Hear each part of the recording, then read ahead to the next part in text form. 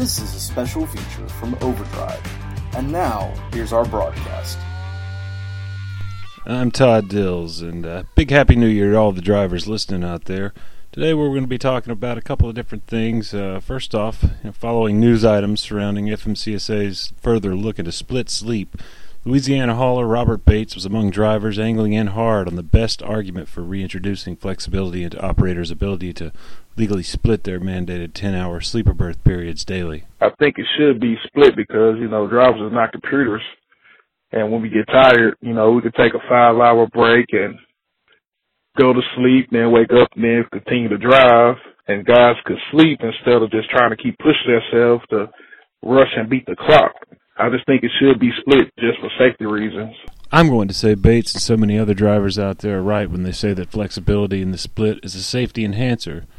Drivers with the ability to drive when rested, sleep when tired, without the pressure of worrying about running out of driving hours, would be safer. Only a 2 and 8 hour split is available under the current rules, of course, and so-called studies on split sleep to date haven't been necessarily focusing on the right things, as a commenter wrote under my December 19, Channel 19 blog post on the subject. What is the effect, he wondered, of a, quote, focused driving period of 11 hours? It's something, quote, very hard to endure, he said, without breaking up the period walking around, or using split logging to sleep the fatigue off before getting back in the seat.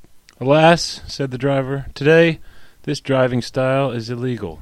Show me the fundamentals. Show me the research, because I actually thought about the subject before having an opinion. Other commenters went further in their skepticism over the need to spend federal money studying the subject in order to make a decision on a change to the current split rules. Randall Bowens, writing on Overdrive's Facebook page, questioned the very need for any study of the sleeper split. It worked for 50 years plus. Why do we need a study to determine what we already proved? The current maximum 2 and 8 hour split is available dates only to the year 2003. Before that, more permissive splitting was available. Call 530-40-VOICE. That's 530-408-6423 to weigh in on the subject yourself. Calls keep coming in on the California Air Resources Board's truck and bus rule, set to more or less outlaw 1996 to 2006 model year engines as of January 1st this coming year, very soon of course, unless retrofit with diesel particulate filter systems. If you're not planning on upgrading, be aware that enforcement of the rule is unlikely prior to January 31st, given CARB specified that date as the deadline for late complying truckers to report their efforts at securing a retrofit or a new engine or trucks to the CARB system. Judging by all the calls we've continued to get here at Overdrive, a lot of the California-based owner-operators and those nearby with regular runs into the state are facing quite a bind over the rules. On the eve of the January 1st original deadline, here's a good roundup of the most recent views. Hi, my name's Ken Beck, SKD Transportation.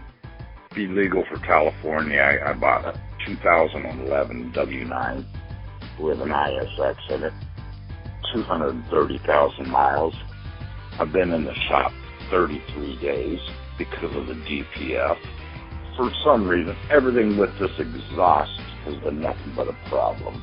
Find out none of it's covered under any warranty. I've put almost $17,000 in. This is the beginning of December. From August to December, I put almost $17,000 in the exhaust system on this truck from one end to the other. It averages out to about 15,000 miles. I'm in a Cummins shop getting repairs done. As a matter of fact, I'm sitting at one in Knoxville, Tennessee right now. I have not been able to keep out of the shop because of this exhaust. I went from an N14 to this ISX, and it was the biggest mistake I ever done, just so I could keep running California. This cost me nothing but money.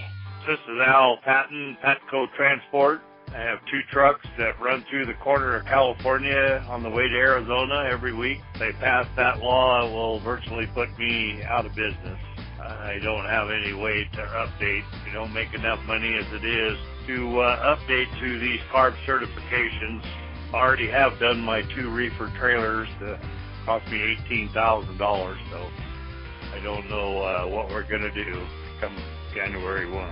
Hi, my name's Mike Westfall from Dover, Tennessee. I drove 5,773 miles in the state of California last year, and I would be glad to pay the state of California the IRP fee if I could get a tenth of what I drive total miles in a year to drive in California, such as I think I drove 73,000 miles last year, and I think that 7,000 would be fair, and maybe put a limit of it up to 10,000 pounds. Yeah, my name's Ron Perry. I live in Riverside. I'm 73 years old. I have one truck. It happens to be a 2007 Peterbilt with a 06 motor, and they're not leaving me a whole bunch of opportunities to do anything about this because I don't have any credit, obviously don't make a lot of money. I run approximately 300 miles per week, and I do have a payment on the truck. I don't know, other than the fact that just at the first of the year, shut it off. Hi, my name is Debbie Burnett. I'm in Palmdale, California. And with the new regulations that they're going to put into effect, we're just owner-operator. I have two trucks, and they're both fall under the same category. And, yeah, I can't afford it. It's going to put me out of business. It's going to shut me down. I can't afford to retrofit both trucks at the same time, or even one right now at this point. That's all they're trying to do is take all the small owner-operator truck drivers and put us out of business. CARB has introduced some new options for compliance. They're very narrow, but you can find them at overdriveonline.com. Search CARB Flexibility.